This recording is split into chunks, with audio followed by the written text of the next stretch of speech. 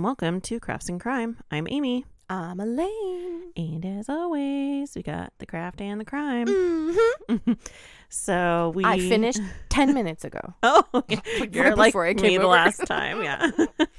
I know. I finished last night and I actually took my husband's advice and just typed it as I watched it because I like handwriting it out. I know you read it off your handwritten notes. And what I was doing was I was jotting down my notes and, abbreviating stuff or whatever. And then I would, still like if I'm watching something, pause it a million times. If I'm listening to something, pause it a million times. And then I would type up my notes. And so this time, because Jack was like, why don't you just type it up as you watch it? I'm like, shut up, that's a good idea. But I don't want to.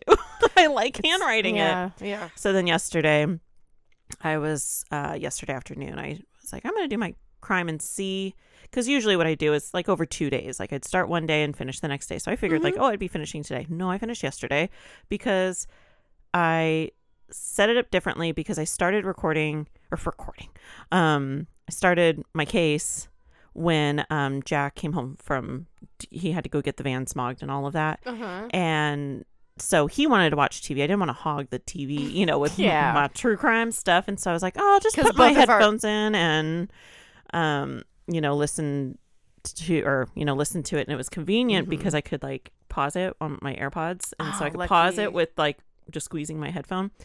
And I just typed it up. And then if there was something that I saw later or like that was clarified later, I was able to like go back and like add it in. And so that's my new way of doing it. Now you guys know the process. Yeah.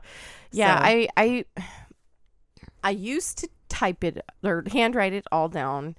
And the way that I take my notes is I leave out like ands, does. I leave out all that and then I would type it up onto my phone. So I would hold it in my hand because again, the same thing, like both of our husbands aren't into this shit. No, but Jack listens to us. Yeah, he's like, it just pops on his next list and he'll listen to it. He'll try to, but he's like always on the phone and stuff at work, so he really can't. He doesn't have a lot of time, but so I'm always doing it on off family hours, which is really late or really early in the morning. And I was on the phone with a good friend last night for a long time. And so I was just like, okay, well, I'll just finish in the morning because I really didn't have a lot left to do. And I didn't. But then the cat was sick all morning. And then so I like just finished up right before I came over. But it's fine. And we're recording early. Usually we record later, but there's like a few things that I have going on later. Yeah. And so I'm like, we got to go like get this done early.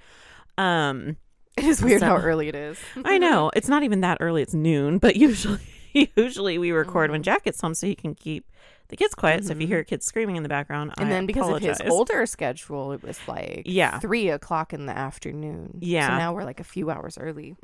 So it's just different. So yeah, now that his work schedule is all weird, he would usually come home and then watch the kids and we'd record, and then by that time it's like almost dinner time by the time we're done. So dang it, sorry, I was looking at the picture of the egg yolk. The bullseye is covered perfectly by the shine through the window, but it was absolutely there. No, yeah, we're dealing with a rooster problem right now. Too many. Ridiculous. Like what the heck. We've had 5 Bambi, Fluffy Cheeks, Fluffy Cheeks, Belial, and the first one we had to get rid of. Yeah, we've had 5 roosters. I forgot. Yeah. So we've Fancy had 5. Neck. That's what it was. We had Fancy Neck, Fluffy Cheeks. So Fancy Neck was first. We knew he was because he was older. Belial we knew, but we kept him around because he fertilized all the eggs that we put in my incubator. So the Americana can lay the babies that'll come from the Americana should be olive eggers. Yeah. And then, but he got rehomed. Yeah, and then Feline, Fluffy Cheeks, and Bambi are what we have now. Your Feline, my Fluffy Cheeks, and Bambi. And so I have 2 roosters. Well, no, I have 1 now. I got rid of the other one. And so we each have to get rid of each of our last ones. Yeah, so we have posts up and like free. Come and get them. It's like that. Take my wife, please. It's like take my Roo, please. Please. And people do. I mean, and they're so like I'm not sure about is Fluffy Cheeks nice enough? Yeah. Yeah. And quiet enough. That's why I'm like, I hear Feline, my girl boy is so know. loud, but is the sweetest. And I'm heartbroken because I know he's big. He's really big and really, really sweet. And I love his bright yellow feet because they look like galoshes. And I'm so sad. I know. Sucks. So at least he's nice, because that definitely gets them picked up, is when they're like literally he'll let me hold him. Not like Belial the that nicest. attacked me. I still think it was just because there were 3 of them in there. Probably because I had 3 roosters and we had no idea. Well, we kind of thought maybe, no, we knew Belial was. No, I meant like maybe we thought Bambi kind of was, but he was so young that we figured Feline wasn't in there. It was just Bambi, Fluffy Cheeks and Belial. It was so I was messing with the quail. I was trying to see if they were putting males and females, so leg bands on them, and he just attacked me. I think I talked about it on another episode, so I'm kind of glad he's gone. And he was loud. And then he was my baby. Yeah. But now he's somebody else's baby. Bambi was very loud, and he kept getting that collar off. So that it's called a no crow collar, but they still crow. It's just muffled because they can't like extend their voice. Like they can't take the huge breath that they need to take. That's when you see, like, if you ever watch a video, the roosters. Well, I mean, obviously, I know you know, but everybody else, they have to puff their chest out and kind of throw their head back because they have to take a huge breath and then let it out, but they can't get enough in with this. It's pushed on, but they can still totally eat. And as long as you're a good owner, you'll check the crop and you'll feel that it's good, and we do. So some people think it's like really cruel to do, but I'm like, they can do everything. Yeah. They eat, they drink, they just can't scream. Yeah, they can't scream. They can still, And as long as you kind of adjust it, the feathers come in. Yeah, and I could fit a finger, a fingertip in there. Totally fine. And they can still crow. Yep, they still crow, and they still do their jobs as roosters. So. And it's loud like normal. Yeah. It's just not as loud. Yeah, but Bambi kept getting his off. That's crazy. It woke me up one morning and I was like, that's it, he's got to go. So got rid of him. But it's hard to get rid of roosters. But we have a few. And then my quail and chickens were hatching this weekend. The last of the chickens hatched, and my quail keep dying, and my babies that just hatched, and so I only have, out of like 17, I only have 8 left, and I have no idea why. The temperature is perfect. They have the adequate amount of food and water. They were all kind of tiny. I don't know. It's just so weird. So I was losing a lot. I didn't lose any today, but over the past couple days, I kept losing them. So we put a bunch of quail eggs in the incubator and more chicken eggs. Help it. I know. I was like, well, let's just put a few more in, even though I have more chicks out there. But I think a lot of them are roosters. But that's the thing, is like, out of each of our, how many was that? That was 5 roosters and 4 hens.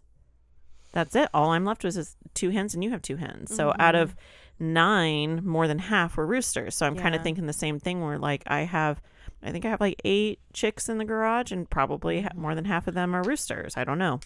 So we're going to hatch those. Those should be in like a few weeks. So I'm excited. And I'm not going to be here. Oh, that's right.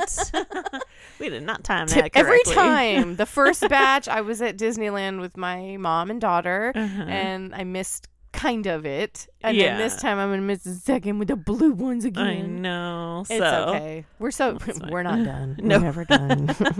No, it never ends. The chicken math never stops. I know, it's hard to just be like, okay, no more, maybe a few more. But that's what I was going to tell you, and I was like, I'll talk about it on the podcast. Okay. So I usually, with my quail eggs, I'll hard boil them, like the quail eggs we eat, not like hard boil the babies. No. Oh no. So I usually just hard boil the quail eggs. Sure, that's a delicacy somewhere. Oh yeah. And Lily will pop them like M&Ms. She's just constantly like, I want another quail egg. And so today I was hungry, and I was like, you know what? I have my quail egg scissors, which is like the last episode, I think, was scissors. I can't keep it straight. Yeah, it was. We do so many. Yeah. So on the scissors episode where I talked about the quail scissors, well, these were cheap ones off Temu, and the amount of little tiny eggshells, like the itty bitty bits that ended up, I swear I have like an eggshell little tiny bit stuck in my throat, where it like scratches it and you're convinced like it's right there. Yeah, because it irritates. And you have a little irritation. Yeah, so I'm like, I need better. Got to drink something nice and hot, even though it's a fucking billion degrees. It's supposed to be like 106 today. Yeah. I don't drink anything hot. I made that mistake yesterday when I had that ramen. It was so good though. Like, I'm so hot. But yeah, I was hungry. So I made the quail eggs and they were so yummy. And I'm sure that's going to keep me full for a while. But now I'm like convinced I have a little eggshell stuck in my throat. It's like right here. So, anyways, talking about chickens again. Forever. Crafts, crimes, and chickens. If you know, you know. We don't even have to. We don't even have to make that into a bumper sticker. We totally will. Yeah. Speaking of which, I did do it. Yeah, I did do our QR code window decal.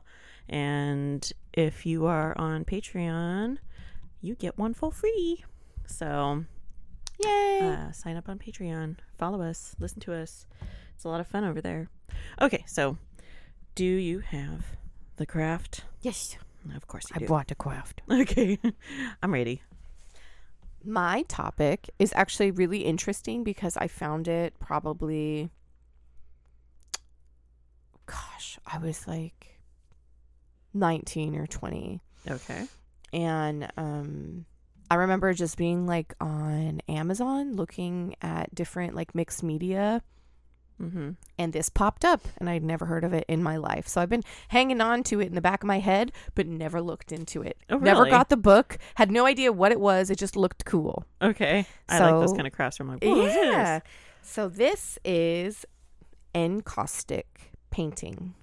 Encaustic? Yes. Like Caustic? Yeah. N-E-N. Oh, yep. encaustic. Mm-hmm. Okay. I was thinking encaustic. Encaustic. Okay. So encaustic paint is one of course, we always say like, it's one of the oldest ever. Mm-hmm. It's one of the oldest forms of painting.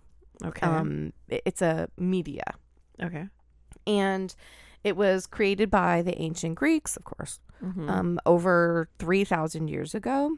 And it was the Greek word for it was encaustikos probably, and it means to burn in. Okay. They used this medium. It was a wax, and you had to heat it in a charcoal burning fire, and because it had to stay hot and warm, it had to stay liquid because it's wax. Okay.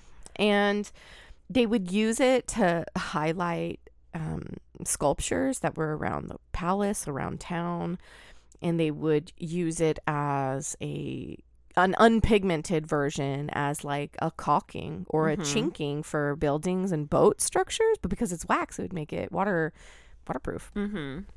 And so it was also, the architectural aspect. It was used for waterproofing materials, and it was used for paintings and murals. So it had like a multi-facet of uses. Okay. During the Hellenistic period of Greece, which was the time period from the death of Alexander the Great in 323 BC to the death of Cleopatra the Seventh, which is the Cleopatra we know, in 30 BC, Egypt had picked up the art in that time. In the Hellenistic period, they had picked it up. Okay. And so the most well-known encaustic painting from that time frame were these super realistic Fayum mummy portraits in Egypt. And these were like a shroud cloth painted with their likeness to cover their body during like what we consider in modern times to be like a funeral or memorial. I was kind of picturing that. Yeah. So they lay it over their body, and it's like for when they go to the afterlife, like this is what they look like. So they get to take that figure with them, not their like rotten mummy body, because they believe, you're going over. So I think that also helped it. Yeah.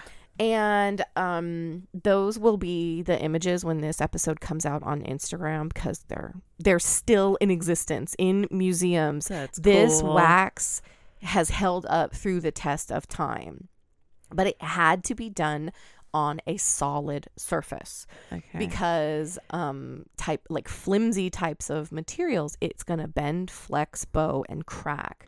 So these are always it's surprising that it stayed so well on this material, because throughout history it's been as paintings on walls. Yeah. And so this held up, and they were... I'm sorry? No, I was going to ask a question. Was this used like with King Tut? Or no? I'm not sure. I have to. Oh no, it's okay. I have to. Our headphones are still messed up. I haven't ordered it yet. It's coming. I know, tomorrow. So I'm not sure. Well, the only reason because I'm trying to picture it, and we went to the King Tut exhibit out in LA when it made its way out here, and I know they had. I'm pretty sure there was paintings on fabric still, and I'm wondering if it's the same thing. But I'm trying to picture. Fast. Yeah, I'm just trying to picture in my head, and I'm trying to remember the exhibit. But I mean, Lincoln was an infant then, so he was difficult. Oh, and no. so I didn't really get to see as much as I wanted to see because when Lincoln wasn't a baby, he had colic and stuff. So I was just trying to keep him quiet in an exhibit. But it was the one that you walk through. Mm-hmm. They had a little show for you to watch to prep you to go into the exhibit, and they had all of these amazing artifacts, and I'm trying to remember if any of them were probably with that caustic painting or not. I mean, it's not a big deal. We can. I'm just I'm just listening to you, and I was I can look. Yeah, I will keep looking, but I'm not sure because I don't know what year he lived in. So I can't remember either. Yeah, because I'm when you said Cleopatra, I'm okay, well, I'm thinking Egyptian time, and then I'm well, then there's King Tut, and I'm I kind of went there, and I can't remember. I saw that too. I believe it was at. Was it at the California Academy of Sciences up north? I'm not sure. This was at the place next to the museum, the Natural History Museum. What's it called? The California Science Center. That's funny. Both of those have such similar names, but it's northern and southern. It's probably just the northern branch and the southern branch. Yeah, because it's the Natural History Museum, and then you just walk next door. Yeah, which is crazy because I'd never been there. There's the California Science Center, and that's where they have the Endeavour shuttle. And, okay. So you can must see be that. Huge. Yeah, I think they're. Anyways, so off topic, but yeah, I was just thinking about the King Tut exhibit when we went there about 5 years ago. I will look. Yeah, and I will update. Yeah, just curious. That's okay. That's why we're here. Yeah, I know, asking all the questions, exactly, finding all the answers. So, of course, Pliny the Elder. Mm-hmm. He wrote about encaustic wax paint in the 1st century CE. All those times are different because they changed them all, and it's crazy. I know, it's BC, CE, BCE. It's also because it's faith versus non-faith, because it's before Christ. I don't even think it's before Christ existed, but the BCE, they changed. I know. I have to Google it. I forgot. That's where I get mixed up too. I was not good at history. No, I didn't like it. So I like it now, but I didn't then. Ugh. Oh, farts. It's because I tucked it under my leg. It's this cord. We're really struggling today. Sorry. So he wrote about these Roman portraits and how there was a trend of Roman aristocrats having these encaustic paintings in their house as murals. And so it suggested that it did go through a time of popularity where people were seeking it out, and maybe it was it's always expensive. Yeah. All of these things we talk about, it's it comes from rich people, and then they're I don't want it anymore. Yeah.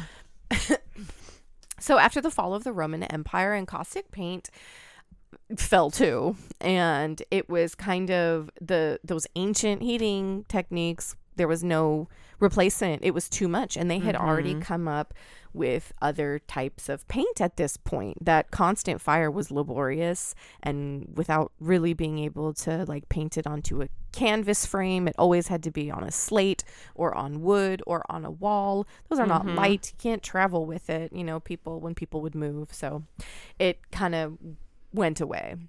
Okay. And during Renaissance times, it was mostly abandoned by then, and they had started using tempera paint, which is still something we totally use now, and it's non-toxic because the binding base is egg whites, which is why it smells funny. And then there was fresco paint, which was a water-based pigment that had to be applied on fresh plaster. Oh, okay. Because the plaster was going to absorb that pigment. If you ever get chalk wet and you just watch it yeah. And so the plaster would absorb that pigment and therefore they could then seal it because they had a lot of different glazes and lacquers, and they could seal that and it would last forever. And you can still go and see that stuff out over there, that it still exists. So and oil paintings, of course, that's been around forever. Bob Ross with his oil paintings. So precious. I know. So some artists during that time, Luca Cranach and Andrea Mantegna, continued to experiment with the use of encaustic paints through the Renaissance. But again, it just kept falling away because there was no electricity. So they're not like we could just put it on a burner and keep it warm. It was, as soon as this paint cools, you can't use it. It has to be hot. So that's so weird. I know, right? So when we get to the 18th century, archaeologists had started looking into the process and the formulation, because we've always been curious, so they're like, what is this? It's the only one we can't find out. And I purposely left out this, like what it's made of, for what I'm going to get into. Oh, okay. So they started like taking the studies, smells, textures of all of these things, because it's the 18th century, we don't have a ton of scientific resources yet, and knowing binding agents, because oil paint's been around forever. Its base is a linseed oil, and I do wonder what it was back then, but I think it's always been one of these type of liquid rosins. When it dries, it turns into a lacquer. It just takes forever. So they've been, between the things they already knew, they're starting to take in-depth experiments, and they're studying, and they're trying to recreate it. Because they were able to go to the walls of Herculaneum and Pompeii, when they cleared it, and they discovered through that atrocity, the walls were preserved with their encaustic paint. Oh. And they were like, what the heck? And so I'll have pictures of that too. It's crazy. They're so beautiful. It's like unbelievable. It's just, it was lava. Yeah. And I'm guessing it was probably because the ash encased it enough to like keep it blocked and cooled. It like baked on is all I can think of. So Europe quickly had come back to the beauty and of this medium. And so some artists had, so this is still the 18th century, and so a bunch of famous artists had started pulling it together and exhibiting works in France during this time. But by the mid 19th century, it still wasn't popular. The recipe had essentially been lost, and it was kind of just practicing and trying to see what came close to it, but they were never identical. It was never like Goldilocks. It was never perfect. I say that like the poem, this one's too hot, this one's too cold. So it was never right. It was never perfect at that point. And again, no modern heating. So it still sucked. And I'm thinking probably to do these experiments, you got to keep a fire burning too. It's like and waste of materials. It's not, all these things, they matter. So the popularity never rose again. But then in the 1950s, an art student named Jose Cuny started to try to recreate this recipe. He had a very well-respected friend who was a chemist, and so they went to the Herculaneum and Pompeii and studied and kept going. And Jose he got some stuff that he thought was pretty close. He started pulling together a formula he thought was pretty close, but it still wasn't just right. So at this point, it's already been almost 100 years since someone has really perfected it, and his is still unmanageable. But he really wanted to keep going. This was something he changed his whole path of his life, was to recreate this as part of the art world again, because it was what he loved. You just find that thing, and that's how there's entomologists who only study mosquitoes because they just find it, and niche. And that was what he wanted to do. So he kept improving his paint recipe, and in 1962 he finally figured out what he thought was the perfect recipe. It was identical. He thought it was exact. He's really excited, and he goes to the scientific community and he's like, look what I did. Look what I found. I've recreated this. Like, it's history. It's and it's archaeology. Look at what I did. And it was crickets. They didn't care. It was like, really? Whatever. Yeah. It just wasn't that important. And the only thing I can think of is because like in 62, like it was, the art was not a huge focus. Like, art was coming forward, but you know, the problem that's starting is like Vietnam is ramping up and it's coming. The timing's and, just and off. I think that's probably part of what that can make sense. Make that happen. And so it's really sad. And he actually he lost the heart for it. He stopped pursuing it, but he did continue painting with encaustics. In the early 90s, his sons Jorge and Pedro took up his work to continue their father's legacy. Oh, okay. And he's still alive, but they wanted to make sure that all the work he did for most of his life was appreciated by the art community. So they set out to prove that he was right, that his formula was correct. Yeah, that's cool. Yeah, so they started a chemical study of the Roman wall paintings. They actually went and were able to get samples, took the chips, and sent those samples off to 2 separate labs to see what was going to come back, like 2 separate opinions. And it was all done here in the USA. And both studies proved that Jose had created and crafted nearly an identical match. Wow, that's cool.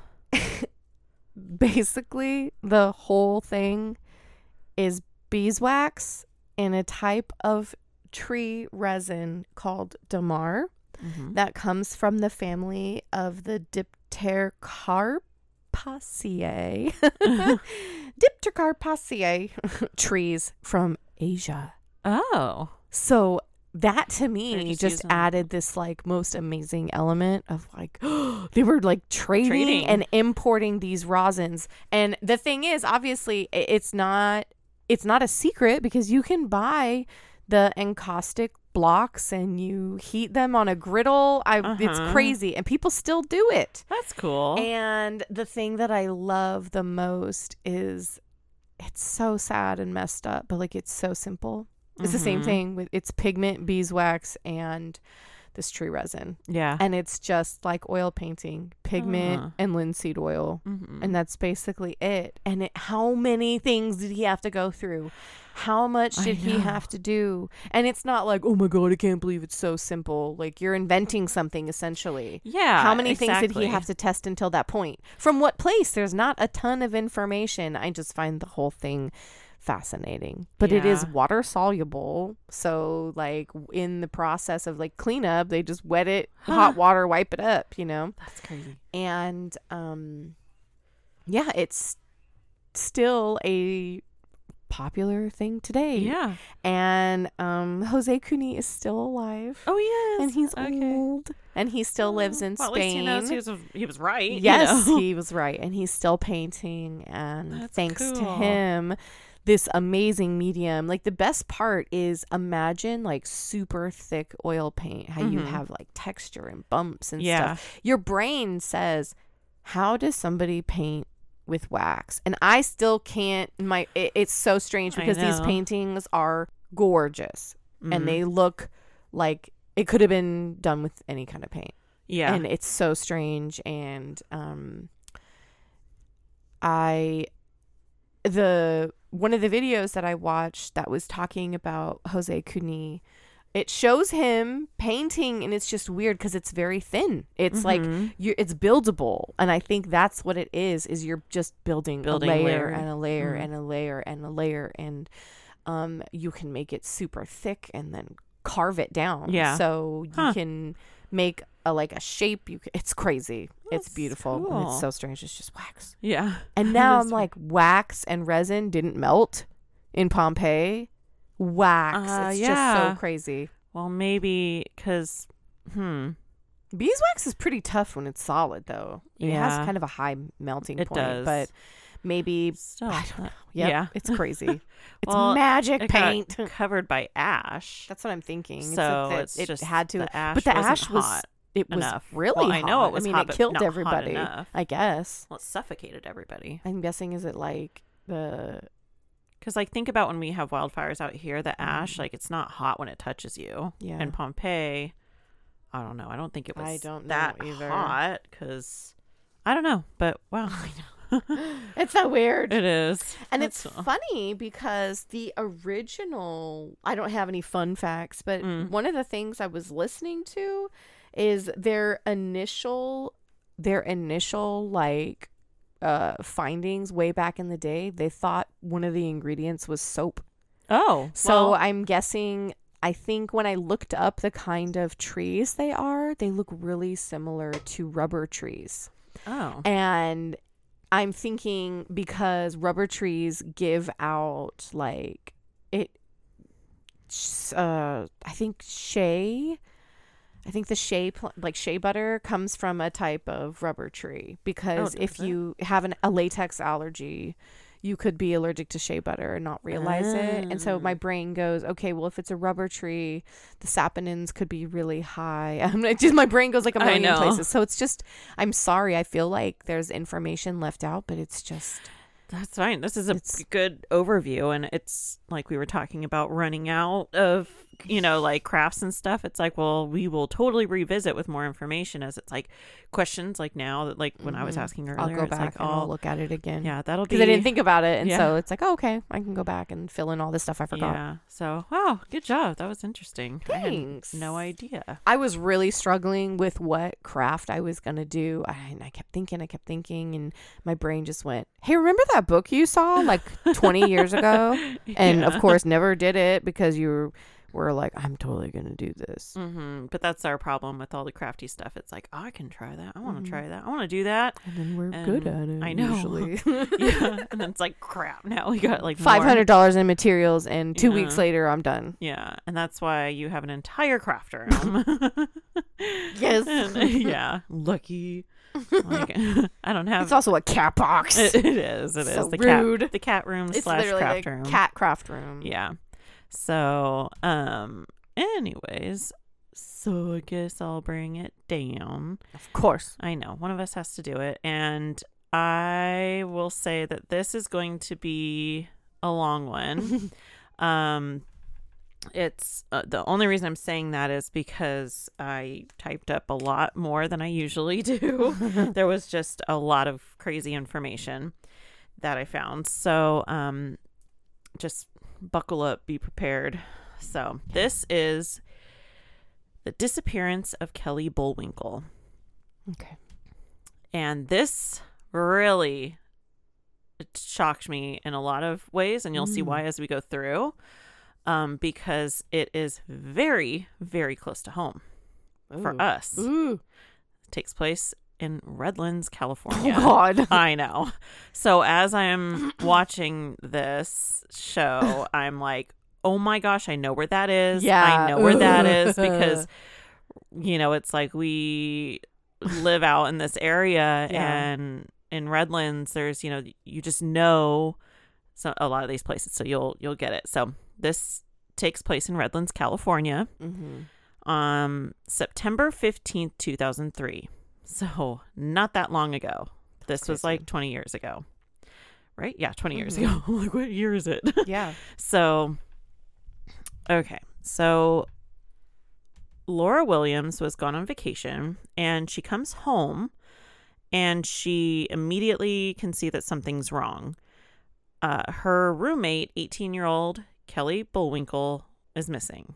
And Kelly's dog, Blaze, was alone in the house. And Kelly noticed that the dog had not been fed or given his insulin. Oh, gosh. So he was like sick. He did not look good. So she knew right away something's wrong. Yeah, like she would never not do that. Yeah. And Kelly would have to like feed the dog twice a day, or the insulin, give the insulin twice a day. So she just knew like the dog's in bad shape. This is not good. Yeah. And so Laura immediately files a missing persons report with the Redlands Police Department. Oh, so weird. And it is weird when you're hearing something where like Like, I see Redlands PD all the time, and all these cities around us, they're kind of all over. I bet you we could drive around the corner and see them parked over there, by the hospital and stuff. So she, files the missing persons report, and she was just like, this is out of character. Like, they would not leave, or she would not leave her dog in this state. Yeah. And so days continue to go by without any sign of Kelly. So detectives need to look at, like, who may have talked to Kelly last. So Laura played the answering machine messages, because remember, this is 2003. Yeah. So the message was from one of her friends, Kinsey Nordman. And Laura said that she knew to call Kinsey because her and Kelly were, like, best friends. So she's like, she probably knows where Kelly, like, was or what's going on.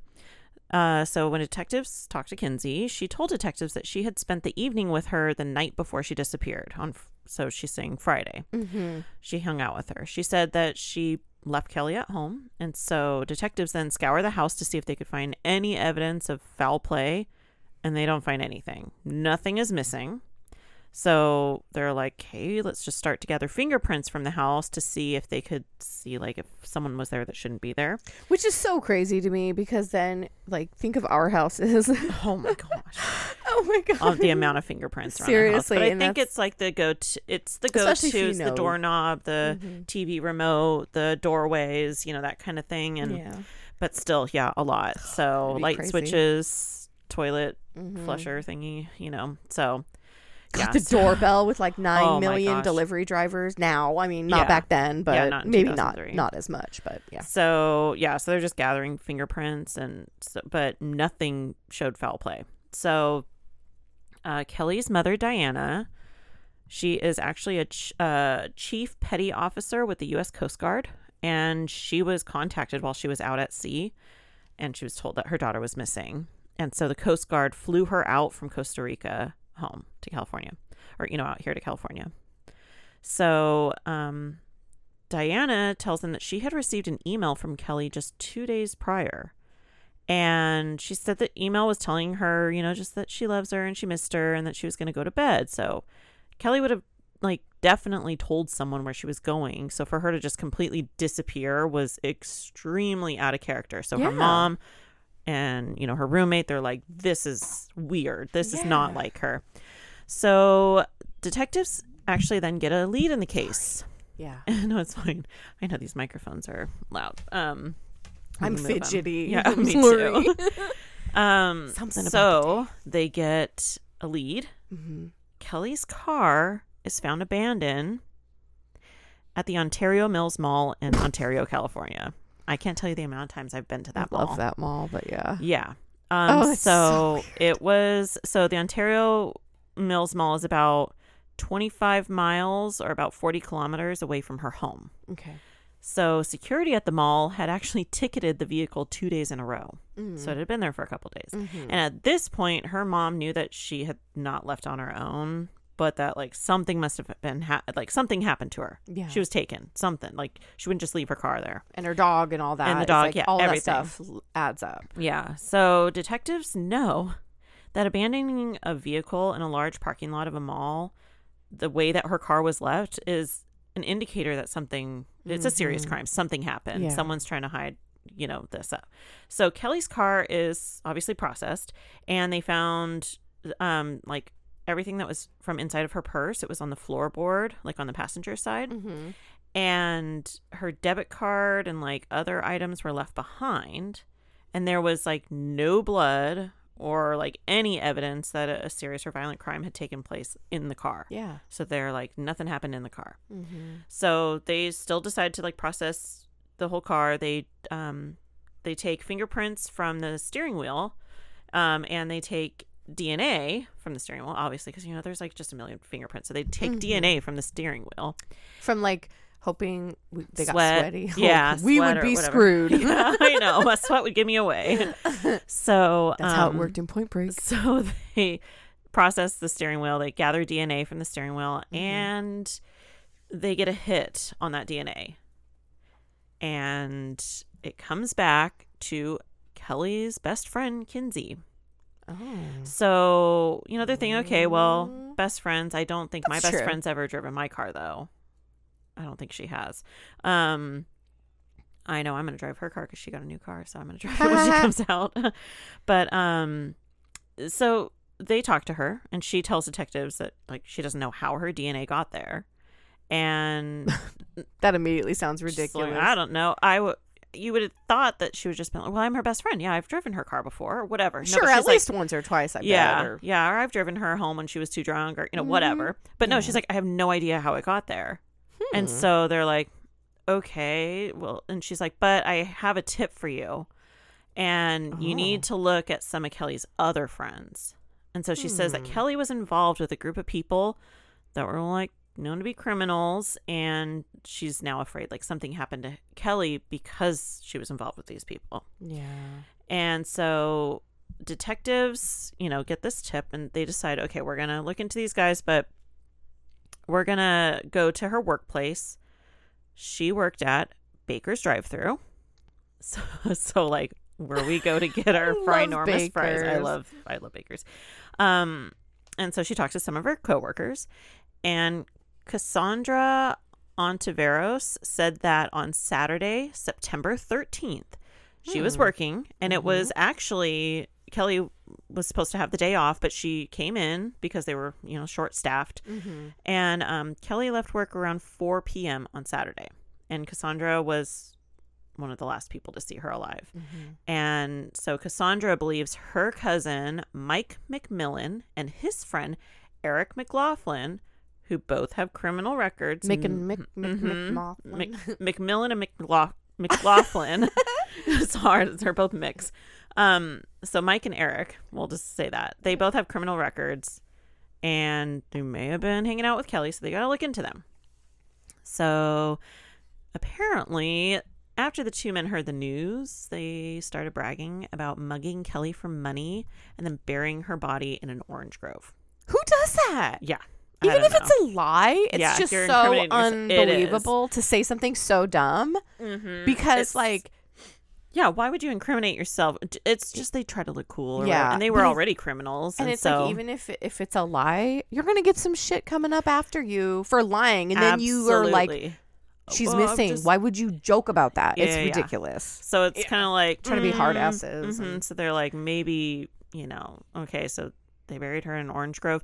So for anybody that doesn't know, Redlands is known for its orange groves. It smells so good. Yeah, and you drive. It's sad because a lot of them are getting taken over by warehouses and stuff, but there's still a lot of orange groves. And back in 2003, I mean, I hear Jack talk all the time about, I remember the orange groves. Yeah, before there's two really big shopping centers that are out there that are brand new, and back then that was all oranges. Yeah, and so orange groves, that's very vague. Oh yeah, that's because, 500 square miles of orange groves. It's Redlands was all orange groves. And I mean, there's even the brewery Hangar 24 that's out there. Oh yeah, their beer has orange. You have to drive through 10 miles of streets that have orange groves on the side till you get to it. I remember going on a long drive and passing by that. We were just driving. Oh, the smell of the orange blossoms. So yeah, so to hear that they're bragging about we trust bury her in an orange grove. It's not as specific as you think. You're thinking orange groves in 2003. That is hundreds and hundreds half of Redlands. Yeah, it is half the city. So so it's very vague, but it's they got to follow up on this lead, So when detectives look into these two guys, they see they had been arrested multiple times for many different offenses. Tweedledee and Tweedledum over here. And they were apparently hardcore gang members, and they were in that lifestyle. And so Mike McMillan was questioned first because he was already in police custody. He was arrested for unrelated charges of auto theft and burglary. But yeah, he was already there. So they're like, well, auto theft. He's here. Stealing her car. Yeah, maybe. But it was obvious. Yeah. It was unrelated. So it was... Yeah, they caught him for something else. So when he was asked about Kelly, he only referred to her as a white girl that worked with Cassandra. Oh. So he denied having any knowledge of her disappearance. And so detectives tried saying well, we have information suggesting that you're involved. And so he got angry and just kept saying he had no involvement. So then detectives questioned Eric McLaughlin, and he was talking about his activities over the weekend. And detectives then are more concerned for other people's safety. Oh, gosh. Because of what he is confessing to. Okay. So, and none of it had to do with Kelly. He said that he had, over the weekend, committed some home invasion robberies and that he was involved in beating and sexually assaulting a person at a, quote, crash pad. So, like a house where they would just crash. Yeah, like so a trap, like a trap house, like flop house place. Yeah. So, I did a few home invasions and then a sexual assault. Again, they're like, what? So they're like, why is he confessing to all of this? Yeah. And his alibi is I didn't commit that crime. Right. I didn't have anything to do with her disappearance. I don't know where she is because I was off breaking into houses and sexually assaulting someone. At a party. Yeah. So detectives then go to both men's last known addresses and 10 different locations, vehicles, and houses is what they were dealing with. Yeah. And they were actually able to locate a crash pad, quote unquote crash pad. And this is like we were saying, it's a place where people would like go to crash, like to fall asleep and use drugs and, you know, all that. So knowing that nobody's going to snitch and call. Yeah. And so quote unquote safe there, obviously. Yeah. It's like the safe house, the crash pad. Yeah. It's where people would usually get high and then sleep there. So both men like were known to go to this place frequently and they went multiple times over the weekend of her disappearance. And so they go in, there's no sign of Kelly, but there's some other like incriminating clues that they find. There was a pair of female jeans that had a blood stain on them. And there were newspaper clippings related to Kelly's disappearance. Oh, that's weird. Very weird. Yeah. And as we know, it's common for like the criminal of a crime to that committed a crime to keep news clippings of their crimes, kind of like a trophy. And so they're like, this is weird. So the evidence is sent for DNA and fingerprints. And this like shows maybe they're on the right track. They, okay, but why did they commit, they're confessing to these other crimes. Could they can't rule them out, like maybe. So that all they have is like these little pieces of evidence, the circumstantial, it's a lot of circumstantial. So-and-so said you said this and whatever.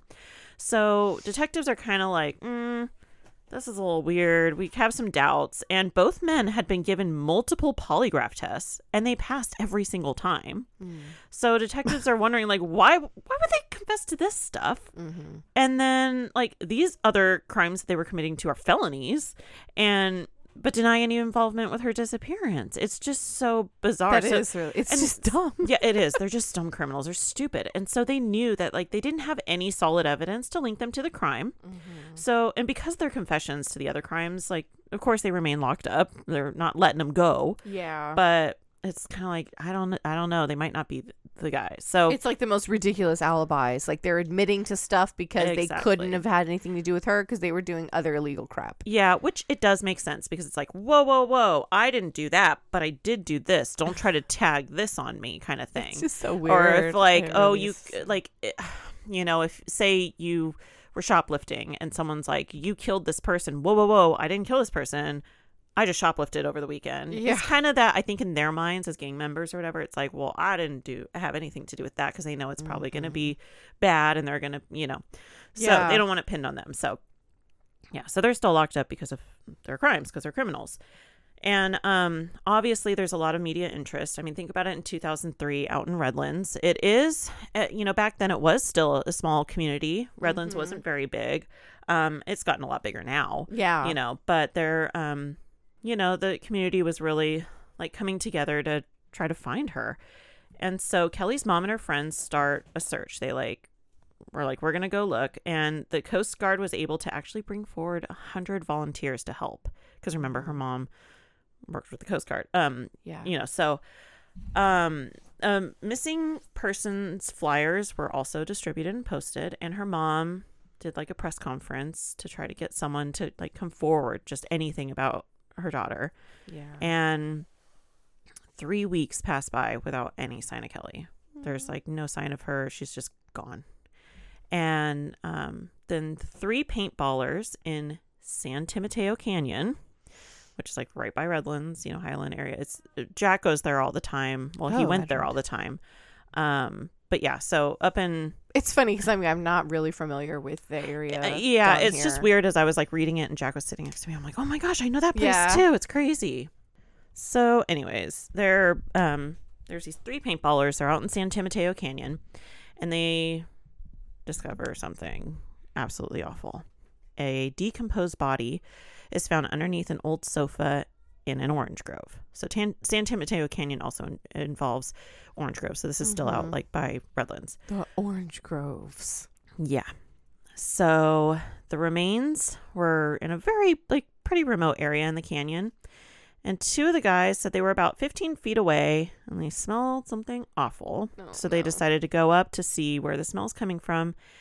And they see what looks like a limb sticking out from underneath the sofa. And the paintballers immediately contacted the Redlands police. And forensic teams are called out, obviously, to the location of the body. And they notice a few things. One of which is that there's no drag marks at the scene, which indicated there's possibly at minimum 2 people in order to pick the couch up, place it on the body. If it was one person, they would have to drag the couch to put it on top of the body. Yeah.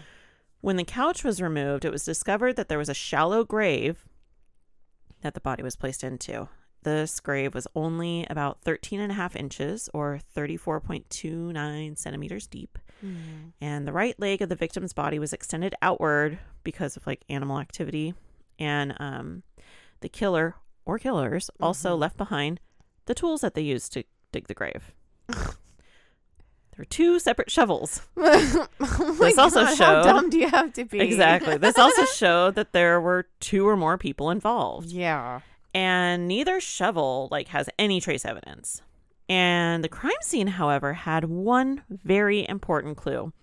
About 3.5 inches or 8.89 centimeters below the top of the grave, detectives discover a fired .25 caliber cartridge case. And now, this is not a very common type of weapon. And so obviously they send the casing off to ballistics, and the body is sent to medical examiner Frank Sheridan for autopsy. And he states that the body was in an advanced state of decomposition. Remember, it had been a few weeks. Yeah. And most of the soft tissue was decomposed. And lab tests show no signs of drug or alcohol. And the cause of death was a gunshot wound to the head. There were 2 gunshot wounds. So one was like a superficial graze to the head from like the front towards the back, kind of angling. Oops, I hit my headphones trying to show you. So like going up. So it was like a graze to the skull. Like aiming at her and missed. Yes. And then the other one. So yeah, this suggests that like she was obviously looking at them because it's from front to back. It goes, across her head. And then the second gunshot wound was to the right side of the head, near the right ear, and that was the shot that killed her. So she was just shot through the head. He couldn't tell, which shot happened first. Can't definitively say, but you could kind of deduct, they probably missed and then got it right. So through dental records, it's confirmed it's Kelly Bullwinkle. Her body was found just 1.5 miles or 2.4 kilometers away from her home. So only 1.5 miles, not far at all. Walking distance from her home. And obviously the community's shocked and scared. And the Redlands police chief was trying to assure people there's no serial killer loose in the community. And, we just have a murder case now. It was just it's a single case. It's not like, you guys should be fine. Of course, everyone's still freaking out. I would too. Yeah. There's no motive that they could find. Of course not. Yeah, she was fully clothed and her clothing was not disturbed. So no sexual assault. Oh, and it looked like it was just simply a murder and not a robbery or, like I said, sexual assault. And the .25 caliber shell casing is the only piece of solid evidence that they have. And so the lab tests at ballistics show unique and distinctive markings on this shell casing. And unfortunately, when it's run through the database, no records come up with a gun that fired that shell. Which is crazy. I'm sorry, because I'm like, That's big. Uh-huh. A 25 millimeter shell, like that. That's like almost a full inch wide. Like a big pistol. That's like, big. Yeah, it's big. That's crazy. I mean, obviously the bullet's not that big. Yeah. That could be a craft I talk about, honestly, gunsmithing. But that's big. That's big. Yeah. So that's crazy. That's like a hand cannon. So it wasn't in any other crime. Yeah. But they're like, okay, so it's a very unique gun, big gun, you know, and no other crimes that connect it to anything. So they're like, great. So they have to go back to their original suspects, Mike and Eric. But those two men had alibis, and when they give names of who they were with, detectives talk to them and their alibis check out. So they're like, but they said the orange groves, but it's not them. It's they were doing other stuff, and it was actually the rape of another person that provided the DNA to prove the alibi for Mike McMillan and Eric McLaughlin for the weekend. That's gross, but okay. Yeah. So Redlands police clear both of them as being involved in her murder. So wow. They did other stuff, but they did not have anything to do with her murder. So they're just like, now what? So they decide, okay, we're going to look further into like Kelly's life and begin to look over her emails. And apparently there was a complicated love triangle that brought up some new suspects. With her friend. And so they talked to her mom to get some more information. And she said, you know, she was a little concerned about the, quote, goth crowd that Kelly was hanging out with. Now, think back in 2003. This is very, like, emo stage. Goth was, you know, a big thing. Whatever. I had some goth friends. But I was goth in 2003. Yeah, I was like, I know, I'm still friends with you. So it was like, maybe look at them. I don't know. So then friends, like, really just said, you know, maybe she was just trying to find a different crowd, fit in somewhere else, get different friends. And so, you know, they're looking at her online activity, and she had an online journal, and this helped give detectives a little bit of a better idea on what her goth friends were like right before her murder. It's funny to say goth friends because I'm like, I had goth friends. Yeah. And you were. So it's just really funny.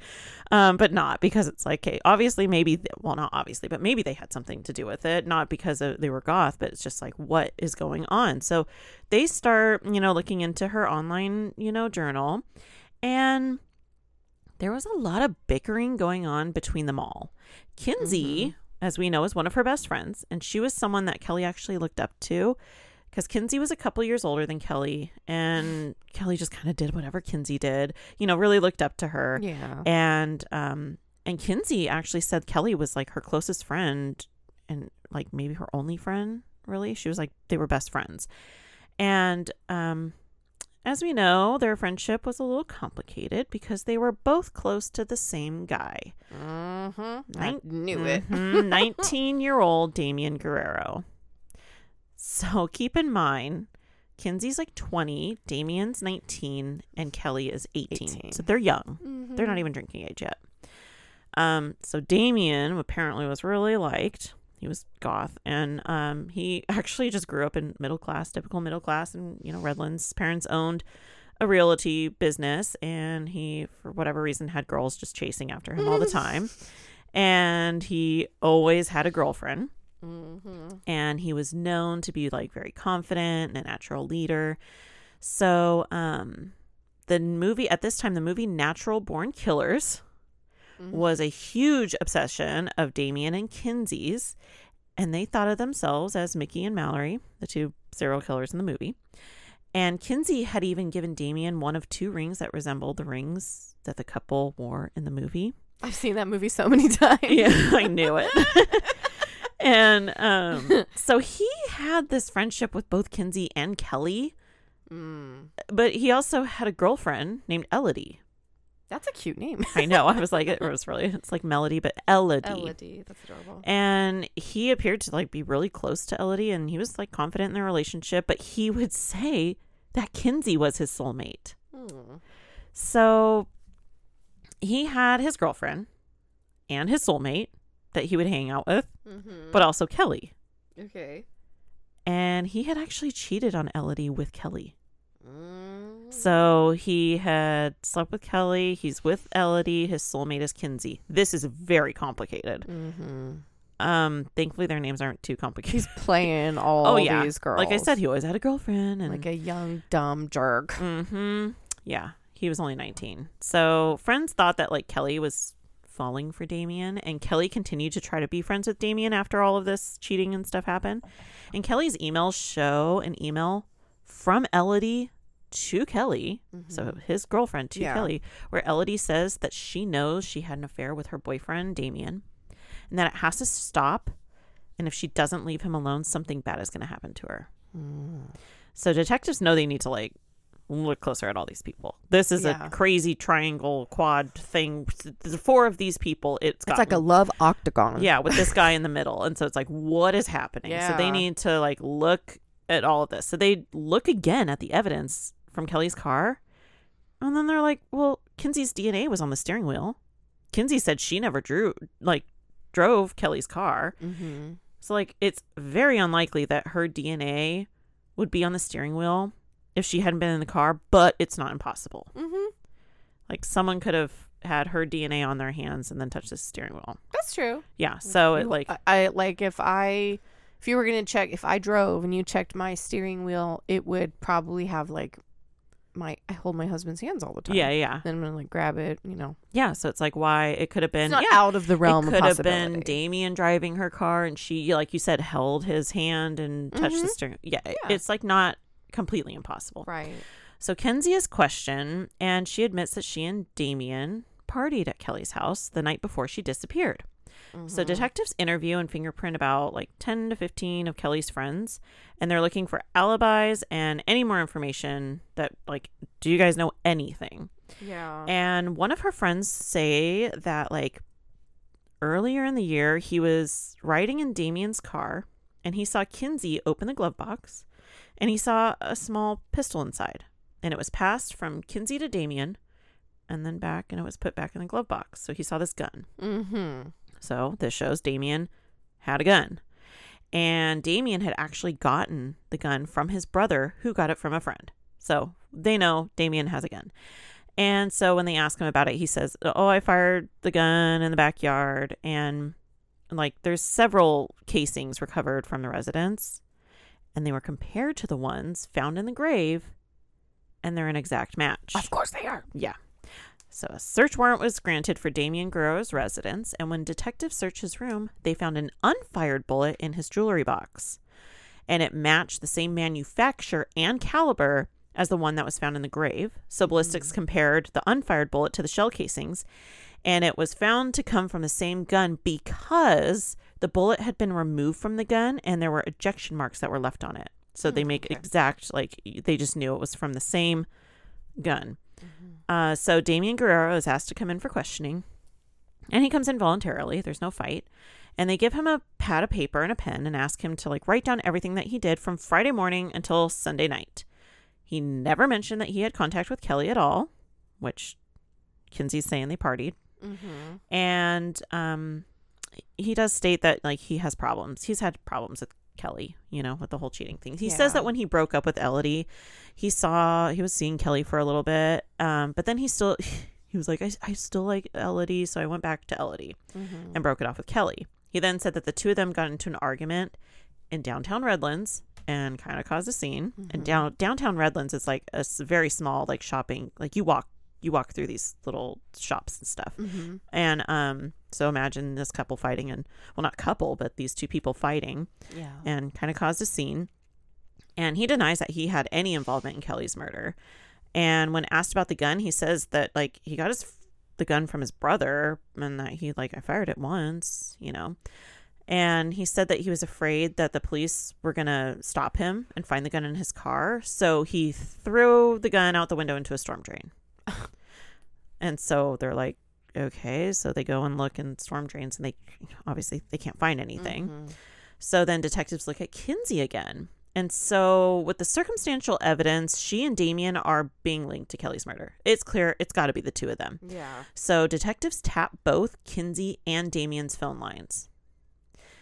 And Kinsey makes a call to a friend. Quote, Kinsey, says, I really fucked up. The friend says, what did you do? Kinsey says, Damien and I shot Kelly. It was an accident. Oh my God. And the friend's like, what? So prosecutor, don't tell me this. Yeah, I don't want to know. So they're, her phone was tapped, so they knew. Now they have what they need to take Kinsey and Damien in. Both are arrested. Mm-hmm. And Elodie is actually cleared of any involvement in Kelly's murder. Elodie had no idea about the murder, and there's no evidence showing that she had any involvement with the murder. Mm-hmm. And Kinsey Nordman admits to killing Kelly Bullwinkle. Oh. She says that Kelly's murder was a joke gone wrong. Oh, no. She says that she and Damien had just planned to, scare her but not kill her. Scare her away. Yeah, scare her to get away from Damien. Wave the gun. Yeah. You better stay away from my man. Stay away. So in the interview, I'm going to quote what she says. So this is recorded. You can watch it. She says, we had just been talking about scaring her, I guess, for a while. And I don't even know why we were being stupid. And I was supposed to take her down there on Saturday. And we were supposed to wait for him to get off work and come meet us down there. And he was just going to bring a gun to scare her. And that was going to be it. So that's what she's saying. Mm-hmm. So Damien and Kinsey had gone to the place with Kelly where they had dug the grave the night before. She said that she and Damien dug the hole Friday night. She said that the shovel was left there. And then she said that on Saturday night, when they took Kelly to the grave that they dug the night before, Kelly laughed and said, oh, look, a fresh shovel. And she said they were all kind of laughing. And Kinsey said that she had her back turned and heard a loud bang. She then said that Kelly was on the ground, and she says, I didn't think anything was going to happen. Mm-hmm. And she didn't think that he was going to actually shoot her. So in this interview, Kinsey says, and then she was moving and making these noises. I thought she was still alive. She then says that she took the gun from Damien and tried to shoot Kelly with the gun. She said that it wouldn't fire immediately, so she gave it back to Damien. He did something with it and handed it back to her. She then took the gun and shot Kelly. She says she wanted her to die because she didn't want her to suffer. Mm-hmm. So this goes along with what was found of the bullet graze. It was probably his. She probably fell down, probably hurt. Yeah. If it was on her skull. Probably, yeah. And so she's moaning and what is happening? You're thinking I got shot in the head. And then Kinsey's the one that shot her and killed her. Mm. So after Kelly was shot, Kinsey grabbed Kelly's feet and the both of them carried her to the grave. They buried her and put an old couch over it. They then took her car to the Ontario Mills Mall, ate at Denny's, and then watched a movie. Mm-hmm. Yeah. I know exactly where that Denny's is still there. So, yeah, so bothered by what they had just done. And Kinsey, she has no emotion. She's, this was done in cold blood. She, no remorse, the average person probably would have, vomited. There's no way I'd want to eat. Mm-hmm. If it was an accident, if it was an accident, you're going to lose your shit. You're going to freak out. But if this was premeditated, you're thinking about it, you're planning ready for it, you're ready for it. You're in this, we're like the, just like in the movie, we're going to act it out or whatever. I bet you that's what it was. So both Nikki and Mallory Knox. Mm-hmm. So she had no remorse. So both, at this point, 21-year-old Kinsey Norman and 20-year-old Damien Guerrero are charged with first-degree murder and tried together. Yeah. So both defendants had their own jury. Mm-hmm. So everything was done at the same time, but the jury had to determine the guilt of only one person. So Kinsey had hers, Damien had his jury. But everything was all done at once. And this also meant that if there were certain parts of the trial and evidence that wasn't specific to the one defendant, the jury had to leave. They couldn't hear specific if it only pertained. It's weird. So it was super complicated. Yeah, that sounds like a lot. The courtroom was packed. There's cameras. There's, it was kind of a big deal, then. And prosecution lays out the case pretty straightforward. Kelly was lured down to the canyon by Kinsey and Damien. They had dug the hole, dug the grave the day before. They had the shovels and even had a change of clothes with them. Clearly planned. Yeah, and you don't need clothes to scare someone. Come exactly. on now. They knew they were going to kill her. Right. And the motive presented was that it was a thrill kill. Defense then says that it was a joke gone wrong. And defense explains by saying, quote, You know it's a joke, only because the way that they dug the grave. The grave is only a foot deep, and it's about 58 inches to 51 inches long, so it's not a real grave. Mm-hmm. It's like, what? You can bury someone under anything. Yeah. Yeah, so it's very clear this was planned. Mm-hmm. The area was carefully planned out. They knew this location. They knew it was remote. Yeah. The murder weapon actually was never found. They Damien did leave, took him on a wild goose chase, like, oh, maybe check here or here, and streets were dug up. They were really looking for this gun. Yeah. They never found it. So with the two juries deliberating separately, Kinsey's jury is the first to reach their verdict, and she was found guilty of first-degree murder, and she was sentenced to 45 years to life. 25 years to life was the sentence for the first-degree murder. I don't know why I keep saying murder, and then the extra 20 was for the use of a handgun. Gotcha. So because they're minors. She's the oldest. She's 21 at this time. Oh, they're all adults. Remember, 18, 19, 20. But when they committed the crime, I don't think they were 18, 19, 20. Yeah, I don't think so. Yeah. But yeah, they were all adults. So, and the jurors were appalled that she didn't call 911, but instead grabbed the gun and fired the second shot to kill her. It's instead of, oh my gosh, I can't believe you shot her, call 911, we need to get help. This was just supposed to be a joke. Yeah. Yeah. So she's sentenced to 45 years to life. And Damien Guerrero's jury came back with a very different outcome. The jury came back 11-1 in favor of convicting Damien for first-degree murder and all of the special circumstances. And so it was a mistrial because it has to be unanimous. Yeah. And which is so weird to me. Why are you even asking my opinion if I have to agree with everybody? Yeah. No, that's the thing. And so it results in a mistrial if not everyone agrees. So one person didn't. The jury actually, they were saying the jury was so frustrated. A lot of them were crying. I can't even imagine that frustration of just imagine deliberating and this one person's I don't know, I can't. You fucking jerk. You ruined it. So 3.5 years later, Damien's new trial is about to start. And prosecutor and defending attorney end up coming to an agreement to plead to second-degree murder, which ended up giving him a 15 years to life sentence. Oh. And her family had to they were just I want to be done with it. For sure. That's fine. They didn't want to go through another trial. So they knew that he was going to have to serve time for what he had done. And the detectives and officers, when I'm watching the show, they were very affected by the crime, and you can hear it in their voice and see it on their face, choking up, and it was hard for them. Kelly was so young, it was just her life was taken just not to that carry any out of a these sick make fantasy. sense, I know, but it's just it's so ridiculous. These two people, and dumb. I guarantee you, it was they just wanted to be like the serial killers in the movie, and they're we're gonna do it and let's kill Kelly. It's sick.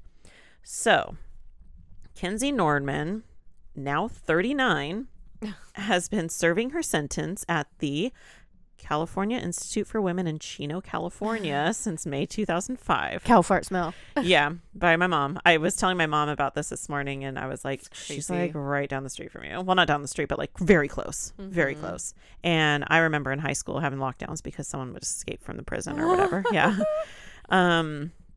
So she's been there since May 2005. She's still, she's got her 45 years to life. So Damien Matthew Guerrero, who has been incarcerated at Chuckwalla Valley State Prison in Blythe since 2008. Ready for this? When's he getting out? He was granted parole last week. Oh, fuck. I know. I was shocked this entire case. Yeah. He was granted parole last week as the date. We are recording today. What is it? The 25th? Is it? I think July so? 26th. Yeah. So we are recording today is July 26th because we record in advance. I know this isn't coming out till September. Yeah. So as of today, July 26th, last week, he was granted parole. Now, Governor Gavin Newsom for California had actually blocked his release before. And so, he was granted. And he is scheduled to be released because remember, it's you're granted parole, but you're not released immediately. He is scheduled to be released at the time that we are recording this tomorrow. Thursday, July 27th. Oh, what? Yes. Yeah, he'll be out tomorrow. He better get the fuck out of this area. Yeah. Oh my gosh. I know. That is so scary and weird. Was shocked. How many times do we do these cases and then they have like weird lines date up where like you and I are not doing this on purpose? No. One of my older cases, I was like, it's right now. Yes. I'm doing this right when this is like all lining up. It's crazy. Yeah, I was shocked because I had a few different cases I wanted to do, but I really like learning about a case as I research it because then it gets your gears turning. It's like, ooh, I want to find out more. I want to find this article. I want to find that article. So I watched this show on Discovery Plus. It's usually what I do. It's called Solved. This episode came out in 2008. I will link it in the sources and watch it. I pretty much just summed up everything. So it's like, I'm not plagiarizing. I watched it and it's how else can you tell the story? But yeah, I watched this episode and I was sitting next to Jack, like I said, and I was like, oh my gosh, Redlands. I was like, what? Because he can't hear because I have headphones on. I was like, oh my gosh, Chino, like that's right down the street. And I was like, okay, so this episode came out in 2008, and then after I take my notes, I take more notes. I go in and I fill in. I want to find this article. Yeah, exactly. And so I just typed in Kelly Bullwinkle. And Google popped up because it's like right now, and it said 4 hours ago, and I was like, what? So the article I'm linking was literally as I was doing my research, it was popping up. It was published. Like it was he's being released tomorrow or on Thursday, the 27th of July. Yeah, I was like, so what are the chances? Tomorrow. So what? Yeah, our tomorrow, yours is he's been out for a while, but yeah, so scary. And what is crazy how many murderers are literally walking around us? That's the insane part. I know. And the fact that it's like he's, if he's going to come back out, his family's, out in and he's not even that much older than us. No. He's like just 40. He's 40. No, wait, she's 39. He's 38. Yeah, he's younger than my husband. Just a little bit older than us. That's scary. You hope he learned his lesson, and you hope that's the true story of what happened, that he faked a grave to scare someone. I don't know, but it's crazy to me that he was able to like lose the gun. That never happens, really. I mean, yeah. And what is really crazy about this, and I feel like it was meant to be this story today. Usually, like I said, what I do is I'll just scroll through random shows, ones that I haven't seen. I'll go back to ones that I like, the way that they're told.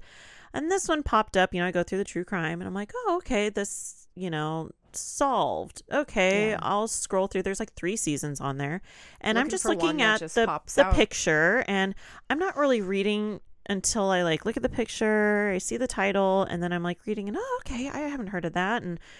And so this one, her face, I stopped and I was like, her. I don't know what this is, but it was like, it's like she spoke to me, like, tell my story.